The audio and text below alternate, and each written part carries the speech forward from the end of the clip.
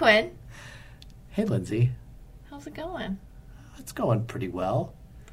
So, I feel like we should do this intro. Let's do it. All right. This is Viral, a podcast for the public's health. We talk about the history of public health, plagues, and the people who work to protect our health. And today, we're going to get all fired up. Yeah. Because we're going to talk about public health and advocacy. But I thought that we couldn't do advocacy stuffs. Guess what? We're doing it. But what about, because I can't, because I am government man. But guess what? When you clock out, who are you? I am then become Quinn man. Hello, Quinn man. Quinn man. I'm Mr. Manager. Mr. Mr. Quinn. Manager. Mr. Quinn man, you are a constituent when you're Mr. Quinn man. Oh, man. So I can just put my constituent pants on? You sure can. I hope they're red, white, and blue. No. Oh. That would be desecration of the flag. Oh, shoot. Because, okay, have you thought about it when people wear red, white, and blue suits or pants that a part of the flag is, like, on their butt? Okay. It's like rubbing on their butt. They're not using, like, old flags to make the material for pants. But it is a flag that is the symbol. But it's not a flag because it wasn't ever a flag. It was pants. I'm just saying. You just want to talk about butts. Look, just because I want to talk about butts doesn't mean you can just shut it down. Well, I'm going to shut it down. So, okay. Yeah, we're going to talk about advocacy today. And butts. You know what? Butts may be in there somewhere. Who knows? We are going to talk about hygiene, so it's very, very likely that butts are going to be involved. Okay. So yeah. So we know that the history of public health is really a timeline, right, of scientific discovery and the evolving knowledge of how humans interact with their environment. And all of that is through the anthropological lens that we use to understand how these events happened, right? Yeah, that was poetic. Thank you. However, the history of public health advocacy is a little bit harder to pin down because obviously the term public health hasn't always been used. And really this kind of depends on definitions, as so many things do. Semantics, man. Yep. So public health as a profession was not really recognized until the formation of the American Public Health Association, which was in 1872. And advocacy is normally viewed as an attempt to influence policymakers to make, repeal, or change legislation. So when did we start doing this as a profession, right? Well, let's just look at the first recognized U.S. act that was passed to take care of a group of people, right? A population. Ooh, okay. Do you know what it is? Does it involve rat catching? It doesn't. I'm sticking to U.S. laws in this episode, okay. So because it's easier. Does it have to do with butts? It could. It could. It could. Does it have to do with food? Well. Oh, God, so tell me. Okay, I'm just gonna tell you. So when we look at the first act that was passed in the U.S. to take care of a group of people, right? We have to go all the way back to 1798 when John Adams was president. He's the second president of the United States, in case you didn't know. Mm-hmm. He passed the Act for the Relief of Sick and Disabled Seamen. 8th grade Snickers aside, this was the first time the government made sure a group of people, in this case naval officers and sailors, were cared for, and in turn started a network of marine hospitals across the United States. Hey. Yeah. And actually, the creation of this network is really, really important because that actually is what started the Commission Corps of the U.S. Public Health Service in 1889. Oh, cool. I didn't know that. Yes. So in 1878, which is just 6 years after the founding of the American Public Health Association, smallpox and yellow fever were spreading across the globe. It was cray-cray everywhere. People were dying. Children, moms, weird uncles. People were just dying. And obviously smallpox and yellow fever are like horrific diseases to die from. Yeah. And that scared a lot of people in the United States. So Congress actually was prompted to enact the National Quarantine Act because of that. And implementation and immunization efforts were the responsibility of the Marine Hospital Service, as we mentioned before. So this is kind of a weird example of how sometimes our government can be proactive. Weird, right? Yeah. It's like... Not reactive. Yeah. Like, whoa. How did that happen? So you kind of may think, okay, wait. How are these historical advocacy events? Because normally we think of advocacy, we think of like grassroots efforts with people mobilizing. Knocking on doors. Right, and being like, hey, our water's got lead in it. Megaphones. Yeah. Like, Aaron Brockovich. Yeah. Like, hey, there's like poop in our water. Mm-hmm. You know? Well, at the time, public health was a limited function of the government, and therefore Congress established many of these legal functions. So it kind of took a while before we had even any semblance of a public health system. So when the American Public Health Association was formed, it was really to try and figure out the concept of a national health service and what that would exactly look like, right? So when APHA was formed, they started working on standards and reports that could help inform legislation and the field. And like I said, from the inception, APHA was working to establish a national health service and the standards for testing water. They had a report establishing that mosquitoes were carriers of yellow fever. In 1906, the first Federal Food and Drug Act was passed following a publication of APHA standards and methods for the examination of milk in 1905. Ah. So during that same year in 1906, APHA published the American Journal of Public Hygiene, which now is the American Journal of Public Health. That was changed in 1911. And that created a publication for public health workers to turn to for research, for new trends, and also just professional advancements in this new expanding field. And luckily, APHA really provides a great timeline of history, and some of these events are advocacy related and some of them aren't, but I'm just going to highlight a couple, and we're going to kind of talk about some of them and why they're important. Cool. So in 1908, the United States adopted APHA's standardized death record, or standardized death certificate. Why is that important? Because then you have one way of measuring how people died, how many people died, where they died, when they died, whereas before it was way less standardized. Right. It was just all over the place. Right, and there's right no on like the back of an envelope or he died because he had a fungal. I don't know. The guy just stopped working. He did. His heart is just bad now. It just kind of. He got the boils. Yeah, so it's really important to have a standardized way of collecting data to look at trends using epidemiology and biostatistics so that we can actually say, hey, in Pinellas County, we had a lot of people with infected butts that died from that. Maybe we should look into that. And the great butt-itis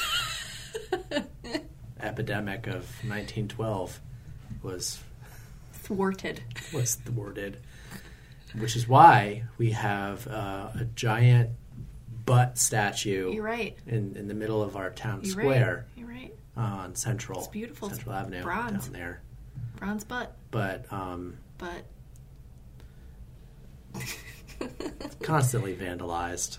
Yeah, I don't see what those kids see in it. You know, it's like there's so many other things to vandalize. Why would you desecrate a derriere like that? You know, don't desecrate our derrieres. I actually think that's a plaque. Yeah. Yeah. Mm-hmm. Should be a social marketing campaign. Don't desecrate our derriere. Desecrate our derrieres. So you're right. We needed a standardized death certificate, so we had a way to measure what was going on. Because if Pinellas County measures, different types of mortality than Hillsborough. Maybe they have the same term but different definitions. That's problematic because we really don't know what's going on, maybe statewide. So, in 1909, APHA published its Standards of the Examination of Air, which I think is pretty ahead of its time. Night air? Night air, and thinking about like our episode on environmental health where we talked about the Great London Fog or smog, right? The Great Pea Super. The Great Pea Super. Obviously, air pollution was kind of a big deal, and we had no standardized way of testing it. So APHA said, hey, let's create some standards so we can test it.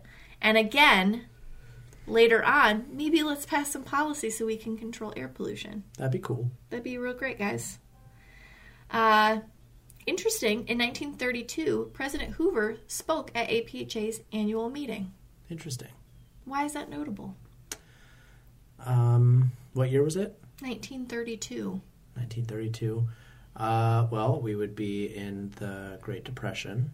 Yep, not great. Thinking Dust Bowl. Yep. Let's see, what other health issues are going on right then? Well, even looking at it from a broader context, having a U.S. president speaking at a public health conference, why is that notable? Well, it legitimizes the field. Exactly. When a U.S. president recognizes that your field is important because he comes and speaks to your, body of professionals, I mean, I think... Just like how President Trump has acknowledged InfoWars as... No, I'm not going to go there. As I look away in disgust. Look away in shame and disgust. Yes, sort of like that, but not at all like that. More horrifying, sure.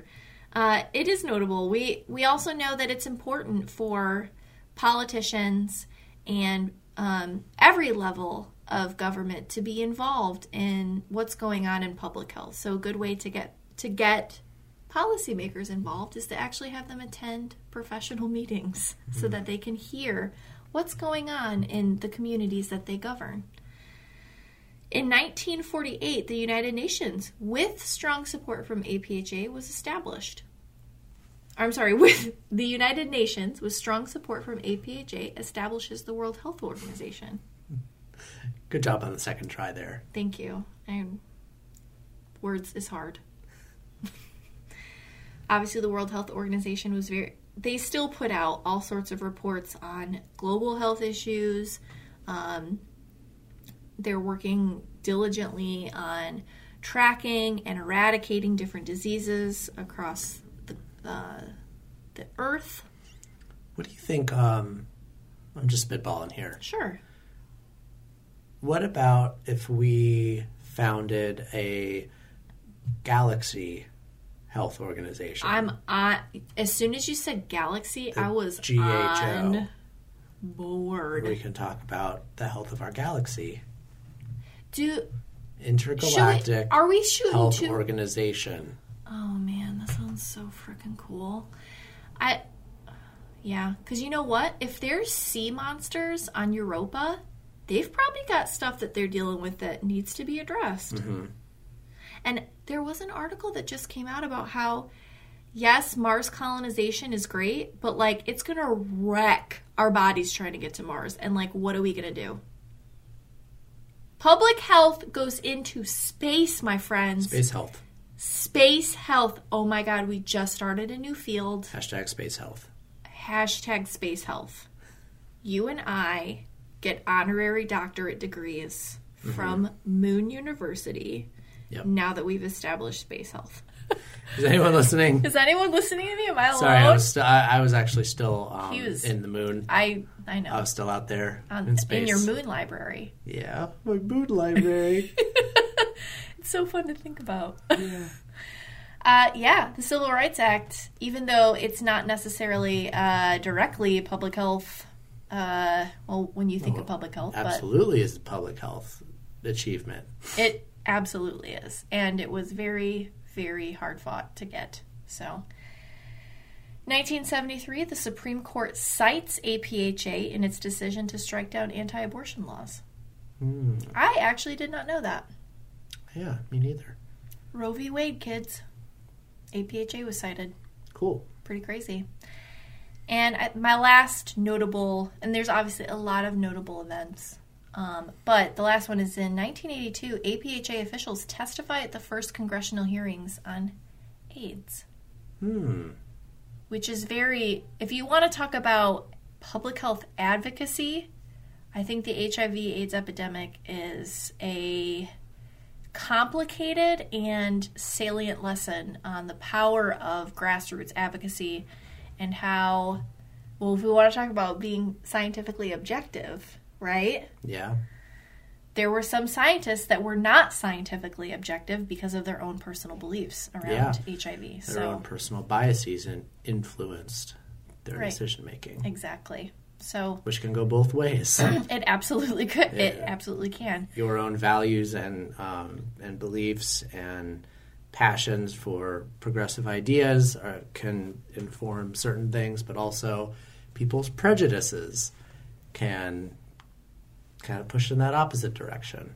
Imagine living... It's almost like someone's worldview influences their thoughts and behavior patterns. Yeah. Like, imagine if you were scared of, like, Culture. people who were gay, but then you were like, oh, I still have to treat them. I mean, I don't know what world that's in. That's totally hypothetical, but yeah. Or where, you know, we're scared of using the restroom with somebody, but yet we don't want them to participate in our military. Well, another issue that a lot of people don't really think about as a public health issue or a public health adjacent issue is immigration. Mm-hmm. And we're going to talk in a few minutes with our guest about that issue and how it actually has some pretty profound public health implications. And even though it's a touchy subject now,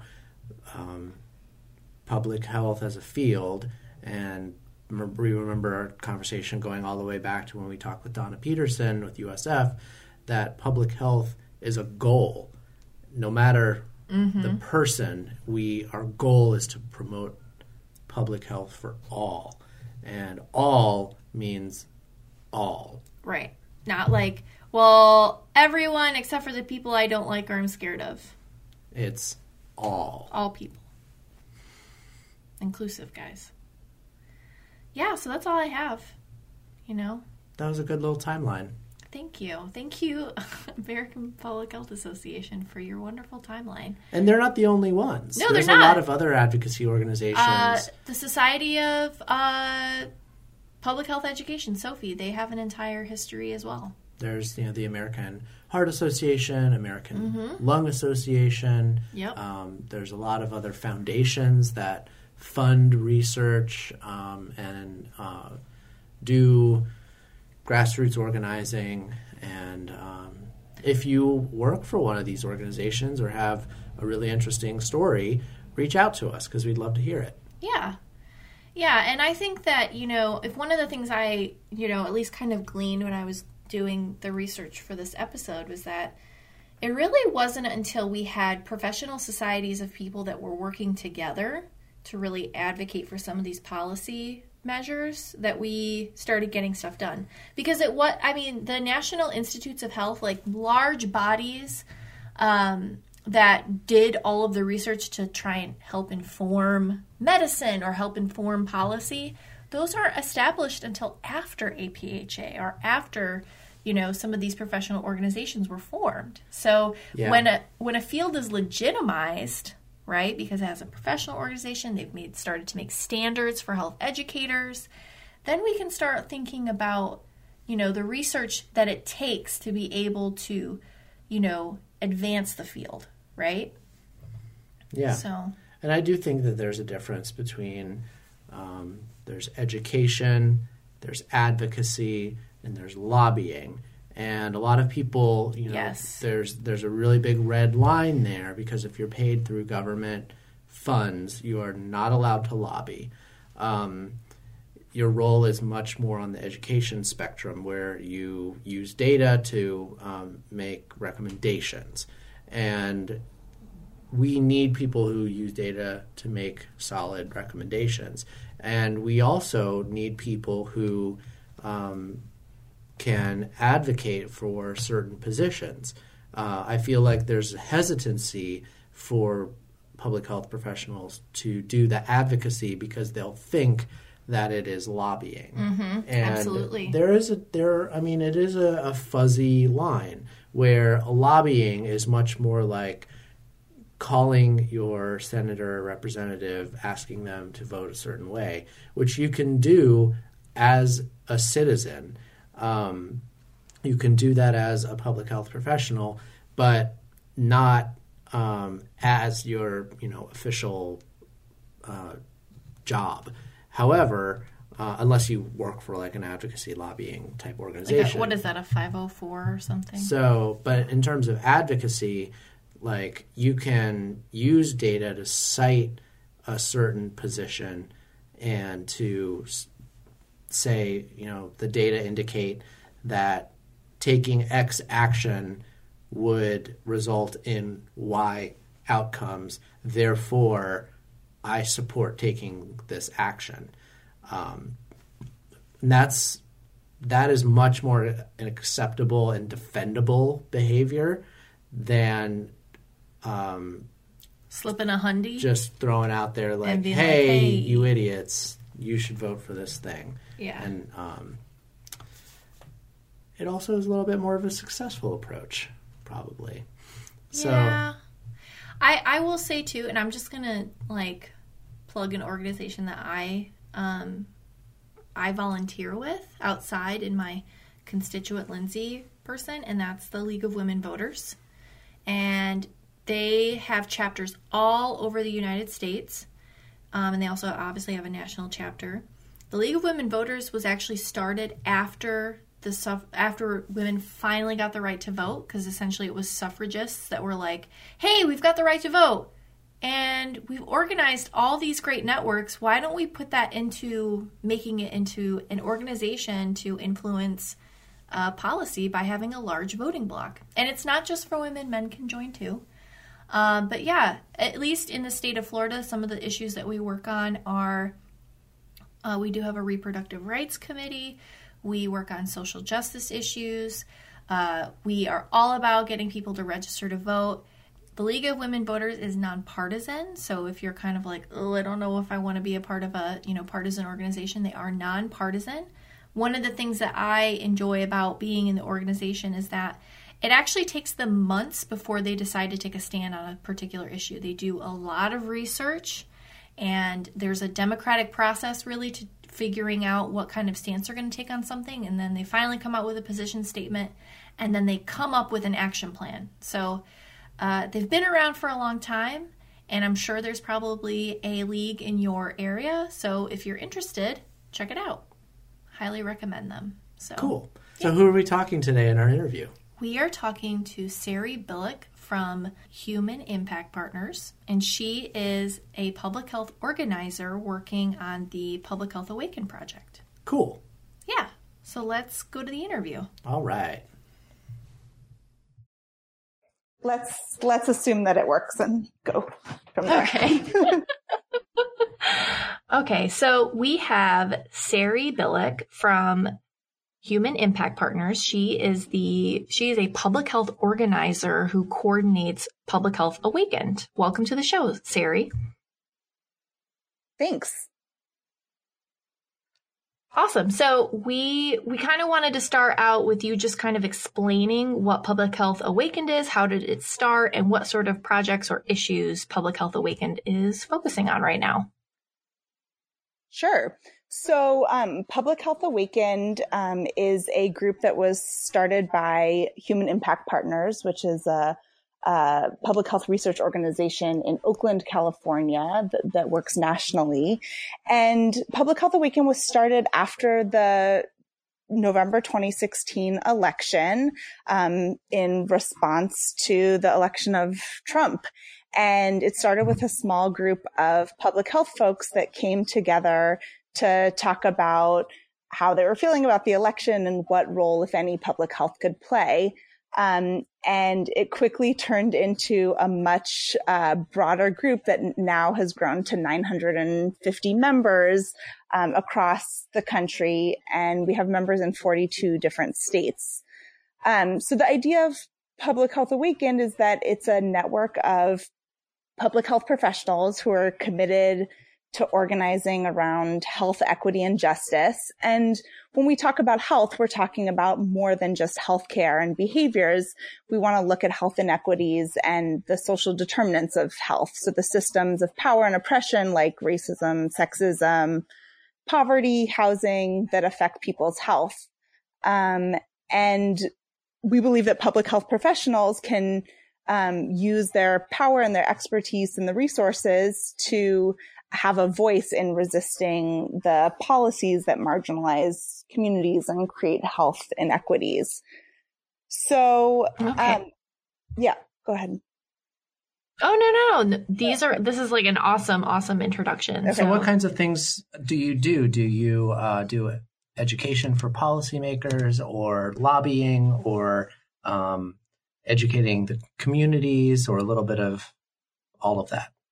Yeah, great question. So we have been focused on creating materials for public health professionals and public health departments around different issues that folks can then use to raise their voices in the national debate. And so we've created info briefs, we've created guides that talk about a particular federal policy issue, talk about what the connection is to public health, and then give people concrete action steps for how to take action. So just a couple of the things we've worked on. The first thing we worked on was a guide for supporting immigrant rights. And so what this was a guide for public health professionals and public health departments to think about how locally in health departments they could support immigrant communities. So we've seen that immigrants are using services less. They're not showing up to appointments. They're afraid to go into public spaces. And so our guide has really clear action steps of what public health departments and professionals can do in order to support those communities and make sure that people are still using those services. And the resource that we created has been really widely used, and several health departments around the country have used the guide to change internal policy, to educate staff, and to start conversations to make sure that their services are accessible. Sarah, yeah. Not many people probably think of immigration as a public health issue. Why is it a public health issue? Yeah, great question. So when we think about the services that folks are using, right, that people are going to health clinics, people are, going to the doctor, right? These things are obviously related to health, right? But when the current administration is constantly attacking immigrants and threatening deportation, and threatening, the safety of these communities, it creates a fear that people are then afraid to show up to their doctor. They're afraid to send their kids to school. They're afraid to, go to a clinic. And so this has an effect on people's health, right? That if kids aren't being getting their vaccines, if immigrants aren't going to the doctor, right? This is obviously going to have an effect on people's health. But, it goes beyond that. And it goes to the fact that, families are being separated and parents are being deported and kids are being raised maybe without a parent present or, in constant fear. And these have effects on the health of the children and the parents. And there's all sorts of, social and political factors that contribute directly to people's health. And we're seeing this more and more since the election, that there is this fear among immigrants, and people aren't accessing the services that they need, and families are being torn apart. I think that especially providing a guide for health departments is really a novel idea. I mean, I know that there's a lot of different organizations that put things out for health departments to use, but for something as almost kind of scary for health department employees as immigration rights, I think it's good to have some sort of guide that they can use that, they can kind of toe the line of like, hey, I'm just trying to help my community versus trying to make it a political issue. So, absolutely. Yeah. I'll give you some examples of like some of the specific action steps that we include in our guide. Sure. And so there's 9 of them, but I'll just give you a few examples. So one is that health departments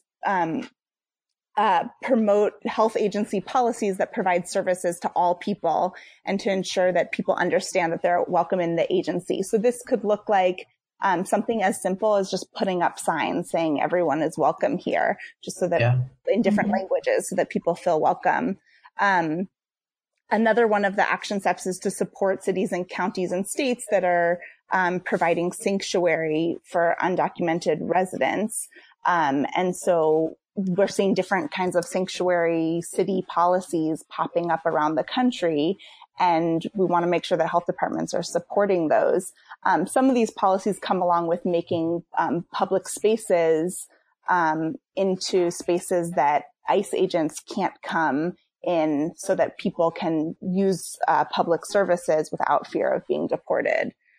And then another action step is just connecting undocumented clients with legal assistance and community organizing groups. So having those resources to be able to connect people with the services that they need. So those are just a couple examples of some of the actions that the guide suggests. Awesome. Those seem very reasonable and not super scary. As somebody that's worked in government before. So what other issues has your organization been working on besides immigration rights? Yeah. So of course, while we're focusing on issues beyond health, the current debate around healthcare has taken up a lot of our time. And so, we've put out a lot of resources around, the health impacts of repealing the ACA and of repealing Medicaid. And we've been pretty focused on that these last couple weeks. And so what that looks like is we are providing information on what it looks like to dismantle ACA, what it looks like to take away Medicaid, and asking people to make phone calls to their senators, to their representatives, asking them to vote no on any ACA repeal and to support the continuation of Medicaid. We've also provided resources on what it looks like to attend a town hall or to do a legislative visit, and to, in your local district, go and visit your senator. And the idea of this is that people can go as public health professionals to decision makers and talk about these issues from a public health perspective. As public health professionals, we have this role to play where we have a lot of knowledge and expertise. And so we're providing talking points on how do you talk about this issue from a health perspective. So how do you talk about immigration or healthcare or whatever other issue it may be, from a health perspective, and use your position as a public health professional. And so people have been using our resources in a lot of ways. People have written to their legislators, called their legislators. People have attended town halls. We encourage people to write op-eds in their local papers on issues that they care about, to give that health perspective. Mm-hmm. And then also I think that there's a piece of the work we're doing where we're focused on these federal policies and attacks on communities, particularly marginalized communities, communities of color, low-income communities. But there's also something to be said for doing work locally. So while there's all these attacks coming down from the federal government, a lot of cities, counties, states are working on passing really important policies and legislation that actually protect these communities and create health equity. And we want to make sure to support those local policies as well, because in this moment, that's where a lot of the good work is happening. And so, we want to not just focus on the federal issues, but also figure out how public health folks can support local efforts as well. There's a lot of things going on at the state and local level that people can have a voice in. Yes. I'll give you one example. Here in California, California is working on passing a bill that's currently making its way through the state legislature. It's SB 54, and it's basically a sanctuary state policy. And so it would make California a sanctuary state where any law enforcement could not be used as ICE agents. So local law enforcement, campus law enforcement, security companies couldn't go into communities and deport people. The legislation would also make it so that schools, libraries, health centers would be private spaces where ICE agents couldn't come in, so that people could go to school, could go to the doctor without fear of being deported. And so we're asking our members in California to take actions to support this legislation as well. And as things are popping up in other parts of the country, we want to see our members using their position as public health voices to support things that support legislation that helps communities, and oppose any legislation that harms and further marginalizes communities. Okay. So let's see. Do you think we have spent, as public health professionals, do you feel like we spent too much or too little time preaching to the choir? I mean, we're all we don't really do advocacy very well. We're more all about, doing community and individual interventions, but we really kind of lack. I would say on the whole, public health professionals generally get it. They do. These guides of actionable steps are really, really helpful. But in terms of getting people to understand sort of the broader context of health as more than just health care, the Affordable Care Act in the past 7 years has done a lot towards getting people to understand that health is more than health care. But we still have, obviously, a long way to go. What do you think about this issue?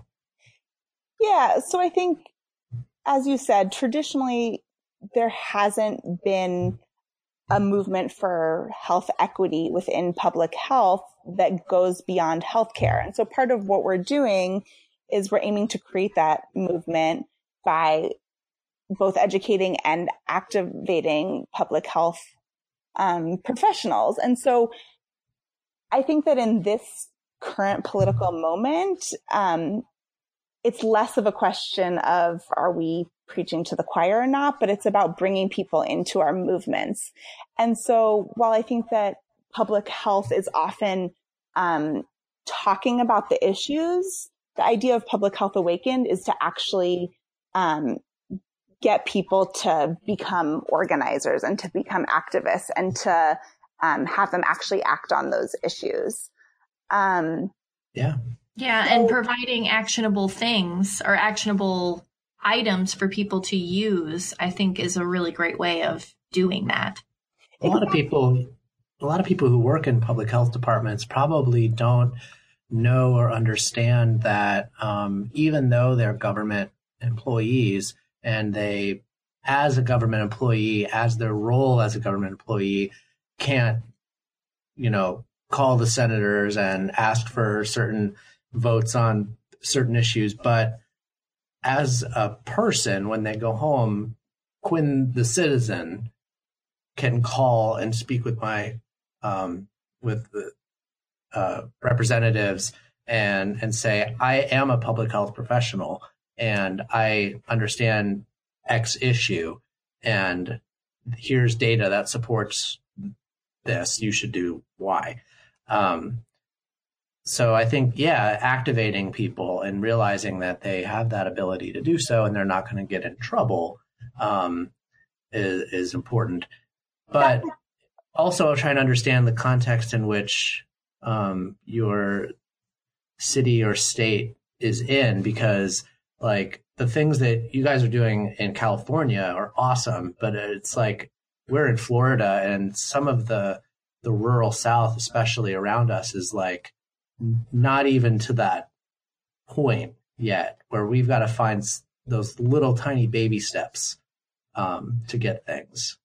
That's exactly right. And I think that it's absolutely right that you as an individual can do and say what you want. And so a lot of people have joined Public Health Awakened, not at all part of their job, right? As individuals, but as individuals who know a lot about, public health and about data and can use that to elevate their voice around these issues. And so, there's two things. There's one is that, we want people to, as individuals, be calling their legislators and writing op-eds and, using their voice to speak out, on these issues. And the other side is that we also want to see people pushing their health department or their institutions or their universities or wherever they work to be better about these issues as well. And so what that's going to look like in different states and different institutions is going to be really different. So, what we're doing in California is going to look really different than what's happening in more rural or conservative areas, but there's still work to be done. So, small steps like, putting up signs in the waiting room of a clinic could actually be a really big deal and a hard push in some places that say, we support everyone. That might not be an easy ask in a lot of places. But even just getting health departments to be talking more about health inequities and to be looking at health in a broader sense and looking at the social determinants of health can be the small steps that someone can take, to push the institution that they work in. But at the same time, when people don't have that ability to be making change within their workplace, just making a phone call to your legislator, particularly if you're in a conservative area. I'm in California and I know that my senators are on board with a lot of what I, think is the right position. I'm still going to call them, but I know that they're going to do the right thing.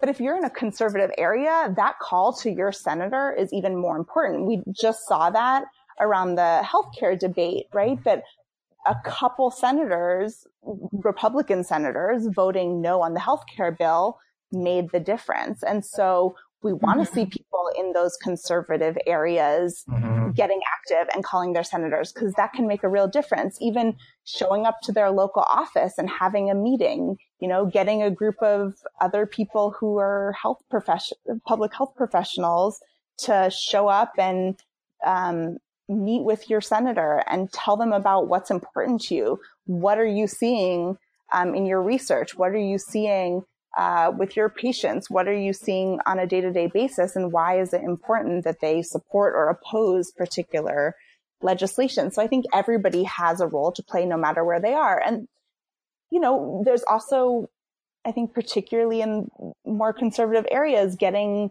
an op-ed in your local paper, right? Where you can talk about a particular issue, talk about why it matters to health. Your legislators are going to see this, your health departments are going to see it. The general public's going to see it. And that starts the conversation. So how do you measure success? Yeah, that's a great question. I think it's hard. I mean, I think that there's really concrete ways that our movement as a whole, beyond much bigger than Public Health Awaken, can measure success, right? So again, we look at the recent healthcare debate, that the calls and emails and social media posts and lobby visits that people made to 3 Republican senators who voted no on the healthcare bill completely made the difference. It changed the outcome. And so I think a lot of times people think, well, if I make a phone call, what kind of difference is that going to make?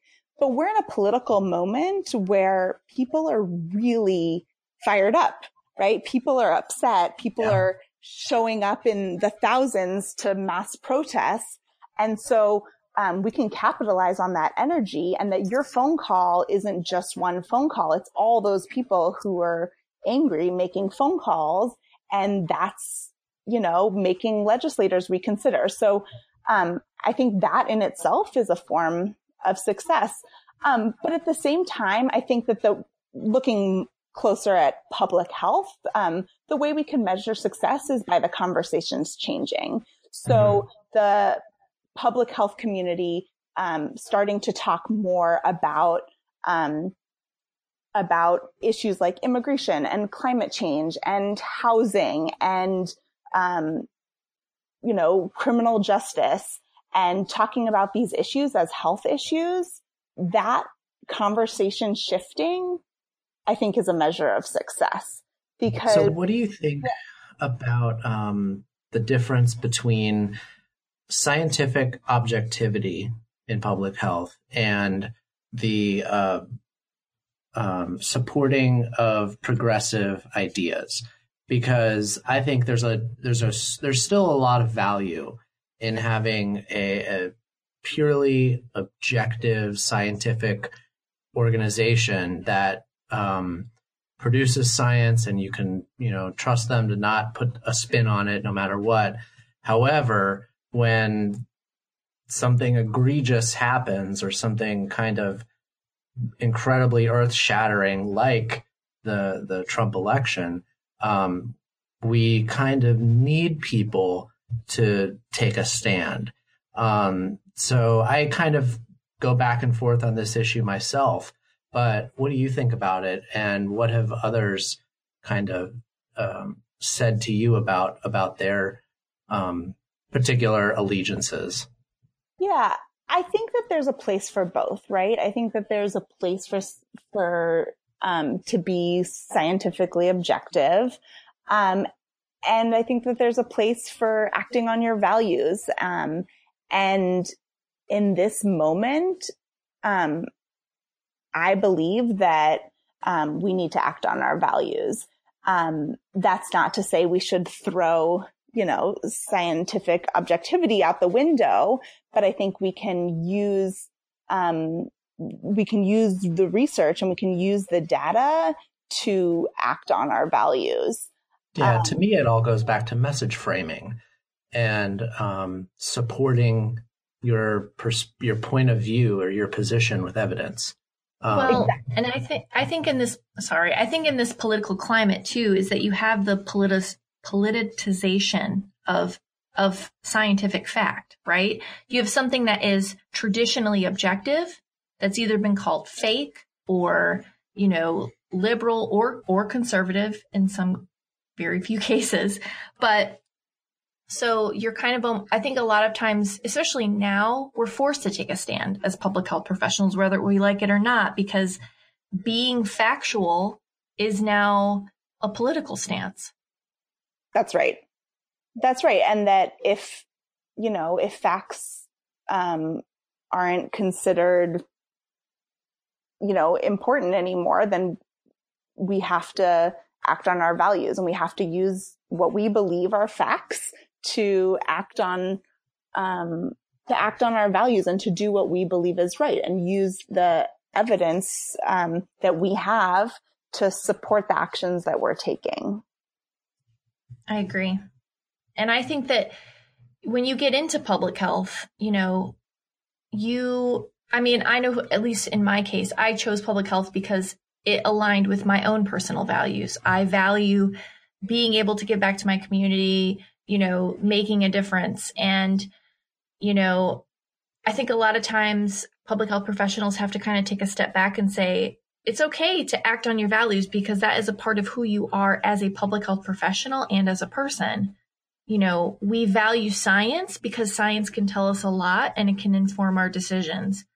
And, and sometimes it does align with our personal values. So, there's something to be said about being passionate about your profession and, that it's okay to say, you know what, I care about other people. And so therefore I support this issue.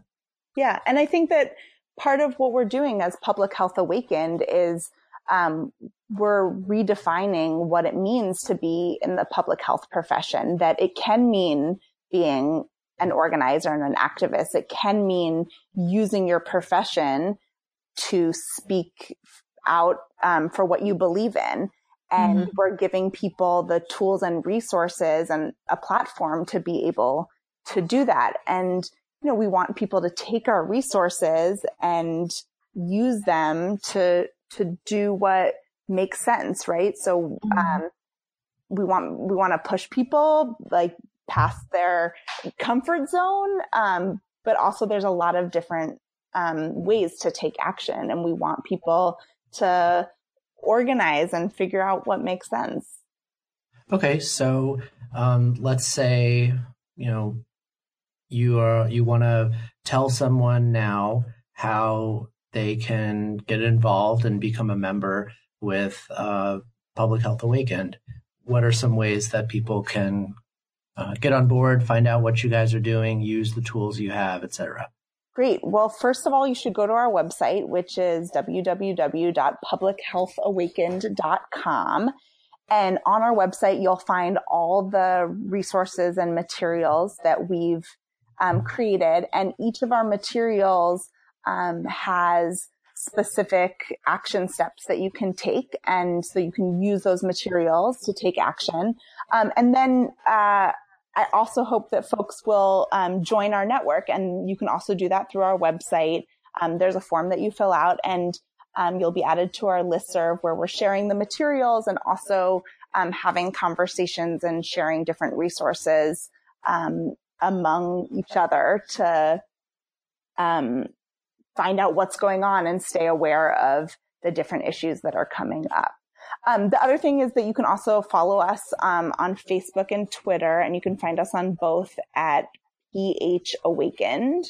And, we post articles and our resources.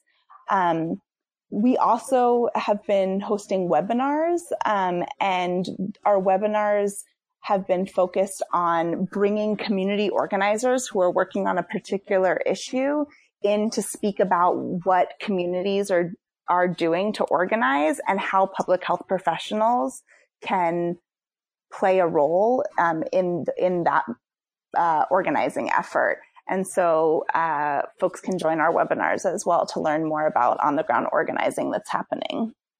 Awesome. Okay, so do we want to talk about the stuff that we're reading or enjoying? Yeah, let's do that. Sweet. So you want to start, Sari? Sure. Let's see. So I'm in Northern California where we have beautiful weather. It's not too hot. So I've been trying to get outside as much as possible. Nice. Particularly hiking, up in the hills near my house and, I'm so jealous. Going swimming where I can, though we don't have too many swimming spots and the ocean is very cold to swim in. But and then in terms of what I've been reading is I've been reading this book called This Is an Uprising.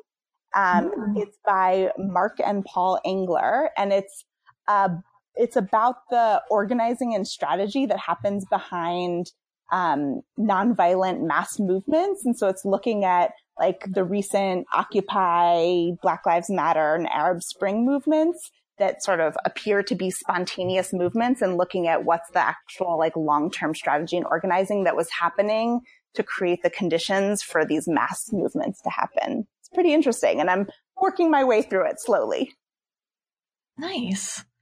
What about you, Quinn? I am currently reading a book called H is for Hawk, and it's by a woman named Helen MacDonald, and she's a British author, and she's also a poet, a naturalist, and a falconer. I think it's falconer. Falconer, yes.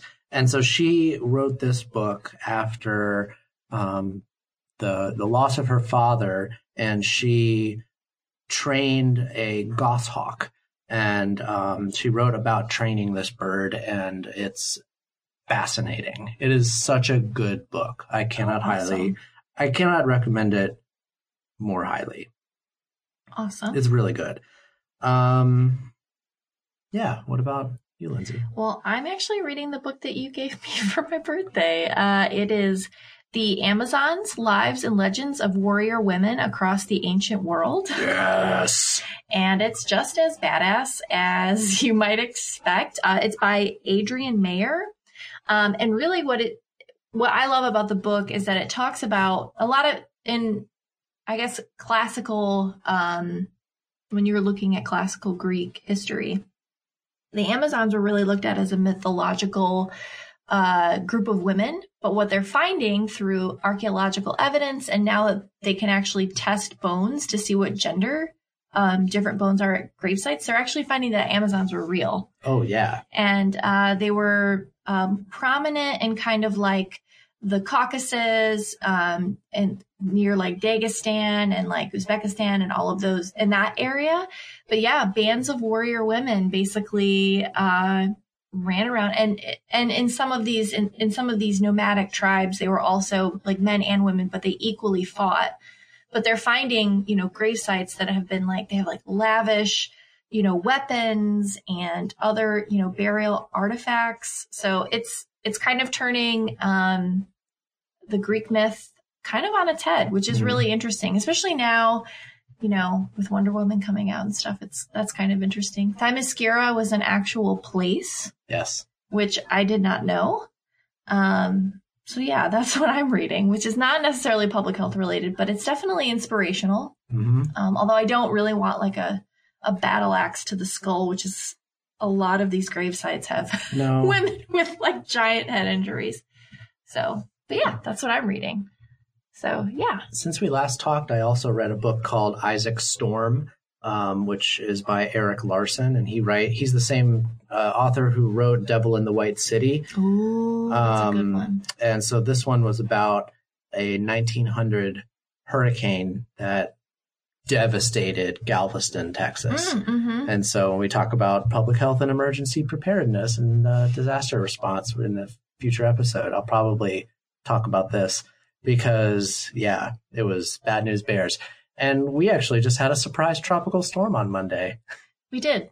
We all expected just like a couple days of rain and woke up on Monday morning with a tropical storm. So it was, there was a lot of flooding, which, it was fine. Yeah. Well, for most people, sure.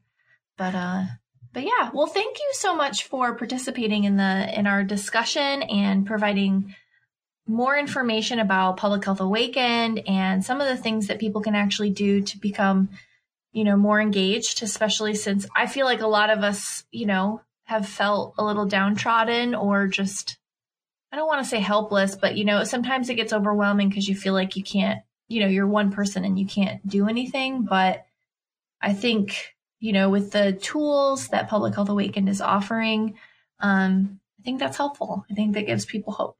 So thanks for having me on. Yeah, it was nice to talk to you. Yeah, it was so nice talking to you. Thank you so much. Good yeah, no problem. This is great.